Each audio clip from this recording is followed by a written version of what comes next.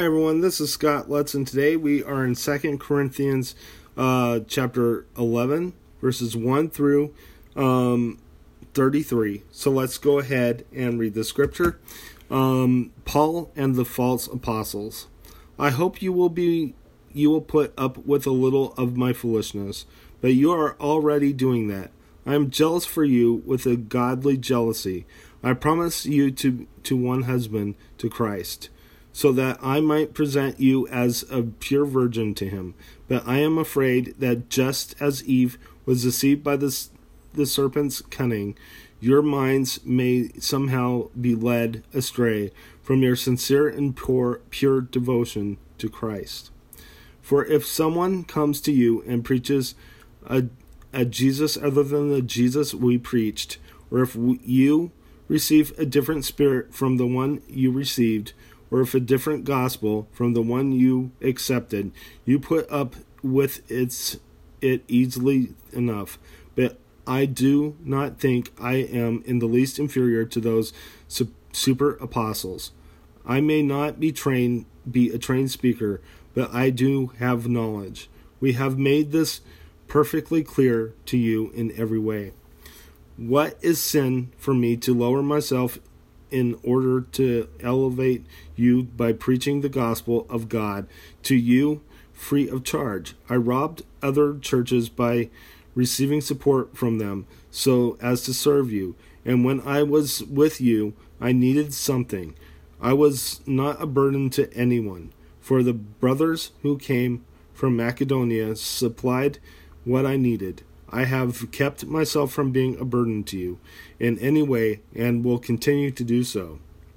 As surely as the truth of Christ is in me, nobody in the regions of Achaia will stop this boasting of mine. Why? Because I do not love you? God knows I do. And I will keep on doing what I am doing in order to cut the ground from under those who want an opportunity to be considered equal with us in the things they boast about. For such men are false apostles, deceitful workmen, masquerading as apostles of Christ. And no wonder, for Satan himself masquerades as an angel of light. It is not surprising, then, if his servants masquerade as servants of righteousness. Their end will be what their action deserves. Paul boasts about his sufferings. I repeat, let no one take me for a fool, but if you do, then receive me just as you would a fool, so that I may do a little boasting. In this same confident boasting, I am not talking about the Lord as the Lord would, but as a fool. Since many are boasting in the way the world does, I too will boast. You gladly put up the fools, since you are so wise. In fact, you even put up with anyone who enslaves you, or exploits you, or takes advantage of you, or pushes himself forward, or slaps you in the face. To my shame, I admit that we were too weak for that. What anyone else dares to boast about, I am speaking as a fool. I also dare to boast about. Are they Hebrews? So am I. Are they Israelites? So am I. Are they Abraham's descendants? So am I. Are they servants of Christ? I am out of my mind to talk like this. I am more.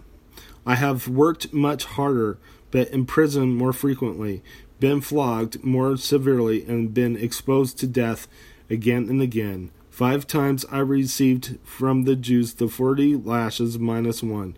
3 times I was beaten with rods. Once I was stoned. 3 times I was shipwrecked. I spent a night and a day in the open sea. I have been constantly on the move. I have been in danger from rivers, in danger from bandits, in danger from my own countrymen, in danger from Gentiles, in danger in the city, in danger in the country, in danger at sea, and in danger from false brothers. I have labored and toiled, and have often gone without sleep. I have known hunger and thirst, and have often gone without food. I have been cold and naked. Besides everything else, I face daily and pressure of my concern for all the churches. Who is weak, and I do not feel weak? Who is led into sin, and I do not inwardly burn? If I must boast, I must boast of the things that show my weakness. The God and Father of the Lord Jesus, who is to be my praised forever, knows that I am not lying. In Damascus, the governor under King Aretas has the city of Damascus, Damascens guarded in order to arrest me.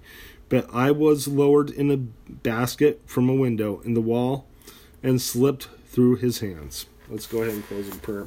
Dear Lord Jesus, I just praise you. I thank you for everything you've done. I thank you, and I ask that your will be done in our lives. I thank you for, I ask, Lord, that you be with us through our sufferings, and that we will not boast about good things, but that we will look towards you during our times of struggle or through our persecution and times of struggle, and focus only on you.